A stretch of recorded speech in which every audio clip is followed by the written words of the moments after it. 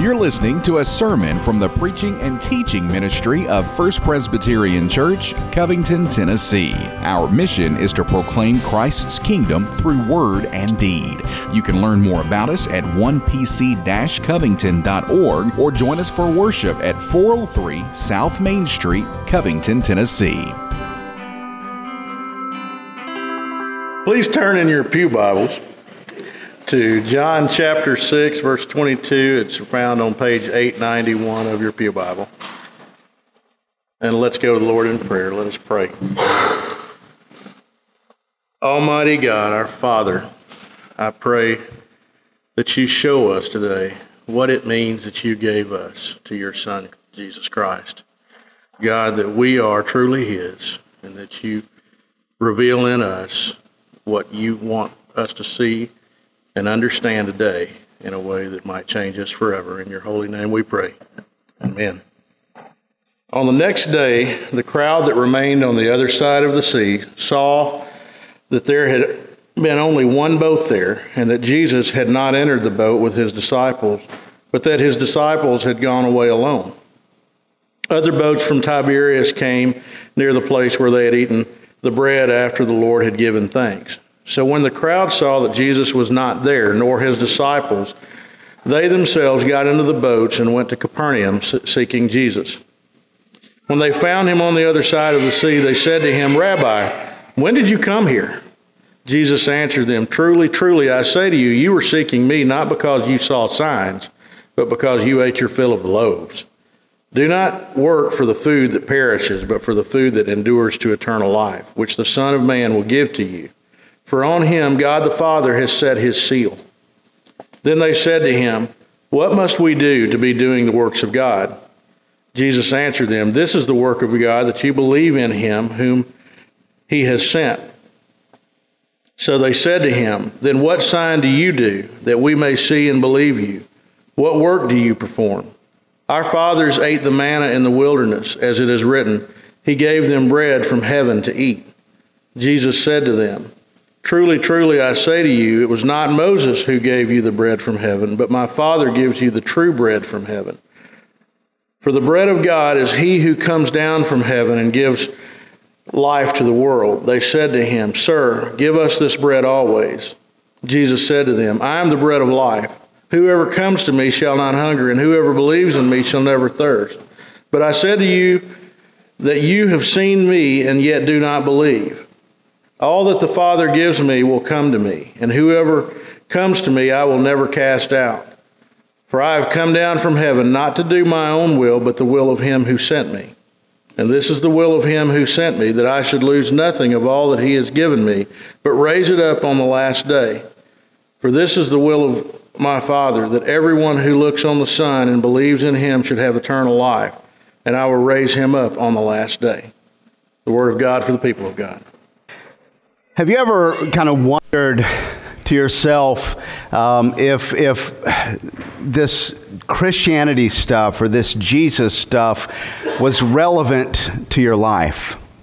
Have you ever kind of thought, as you're reading the Bible, as you're listening to a message or a lesson, how is this relevant to paying the bills and doing my job and making sure my kids are well and kind of getting through this life? I have to confess, there's times, maybe it's not that blunt, but there's been times when things have been difficult, and I've kind of thought to myself, God, I've gone into the ministry, and I really try to teach the truth, and why are we facing something like this? I mean, there doesn't seem to be distinction between somebody who's committing themselves to following you and then seeing, other people who have no interest, and it kind of makes you wonder, is this relevant? I can vividly remember a conversation in college with a friend who was trying some New Age mysticism. It was the 90s, so you can just let your imagination wander about it, what it was. But I can remember him sitting on the stoop outside the dorm, and he said, "I tried Christianity, it didn't work, so I'm trying this." Maybe you have friends who've kind of thought that. Maybe you kind of struggle with that yourself. If so, Jesus has a word for us. And a warning, it might not be what we want to hear. We pick up with the story of Jesus. He's fed the 5,000, miraculously taking the loaves and the fishes and multiplying them to feed the multitude. He's gone across the sea. We looked at that last week. And now the crowd that wanted to take Jesus and make him king because they ate their fill of bread has now gathered up a bunch of other boats, gone across to Capernaum where Jesus stays. They're pursuing him because, hey, somebody who can multiply bread is, that is a good thing. So they want to go and see what's going on. And so we hear about how they've crossed over the next day. And in verse 25, when they found him on the other side of the sea, they say to him, "Rabbi, when did you come here?" And Jesus answers, "Truly, truly, I say to you, you are seeking me not because you saw the signs, but because you ate your fill of the loaves. Do not labor for the food that perishes, but for the food that endures to eternal life, which the Son of Man will give to you, for on him God the Father has set the seal." You're not coming to me because you saw the sign. You're coming to me because, you had what you needed. Your needs were met. You were full, and you're coming towards me. You're coming to me. That's what you're pursuing. Now, obviously, they saw the sign. They were there. They saw the multiplication of loaves. But what he's saying is they've missed the point. Our vacation, I've done something never had done before, even in our time of living in Scotland. We decided to rent a car and drive. It was pretty frightening. Did pretty good of being on the left side of the road. It felt like driving in a mirror. Did okay with that. There was a lot of panic, and when we faced roundabouts, that's really confusing to drive in a mirror, going in multiple lanes in a rounded direction. There were a few screams, a few horns honked, maybe some rude gestures, but we got through it. But one of the weirdest things was coming up on signs that I had no clue what they meant. So I tried to brush up on things and see what the signs meant. I kind of got speed limit. I think I've got this. Obviously, one way that kind of makes sense. They have a migratory toad crossing, which is just awesome. We didn't see one, but it was in the book. But then we came up on these signs, and they weren't in the book. And I thought it was a hammer. I didn't know what a hammer had to do with anything. Turns out it meant the lane ended. We found that out pretty quick. There was another sign that said heavy plant crossing, and we're looking around. There's no industrial buildings, and I'm thinking, okay, we're going to see this giant Venus flytrap coming out saying, "Feed me Seymour" or something. What does this mean?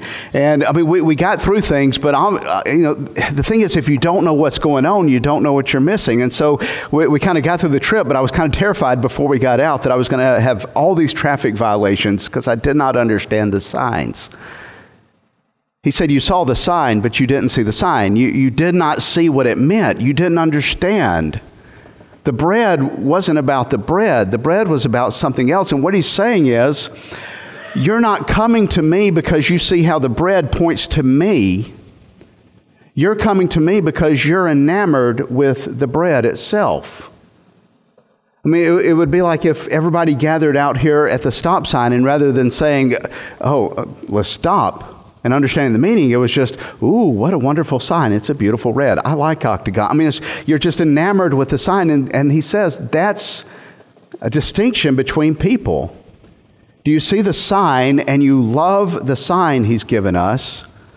Or do you see what the sign points to and you look to the one who is himself the bread of life?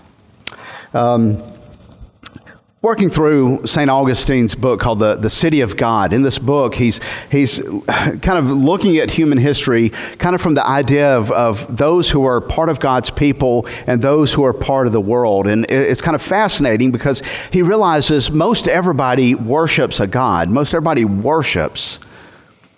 And he said the distinction, and he's talking about Cain and Abel and the difference between Cain and Abel and their sacrifices. And what he's saying is, the problem with Cain's sacrifice was he was giving in order to get something for himself, and Abel was giving because he loved God.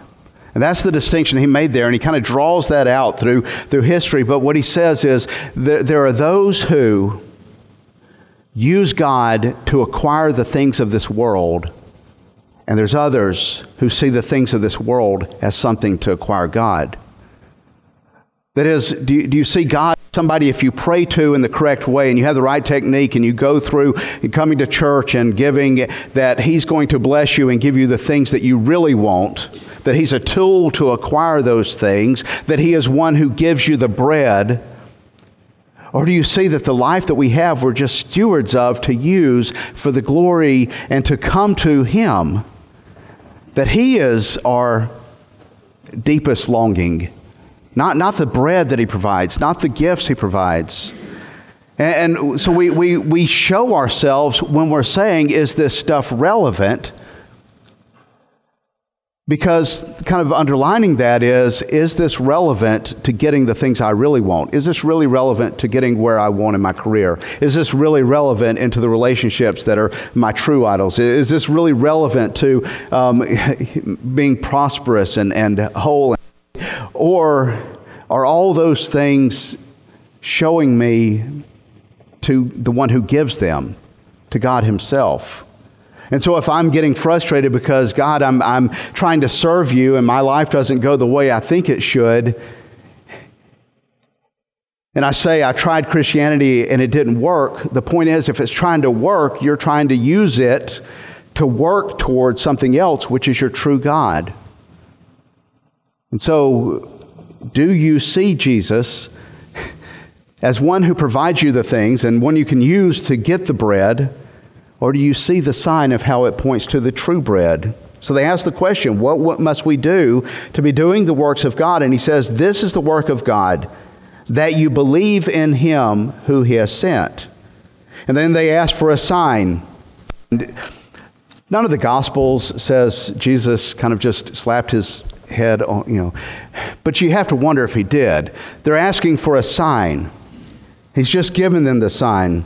Truly, truly, I say to you, as they said, our fathers ate manna in the wilderness. Moses gave us a sign. Truly, I say to you, it was not Moses who gave you the bread from heaven, but my Father gives you the true bread from heaven. For the bread of God is He who comes down from heaven and gives life to us. And they say, Sir, give us this bread always.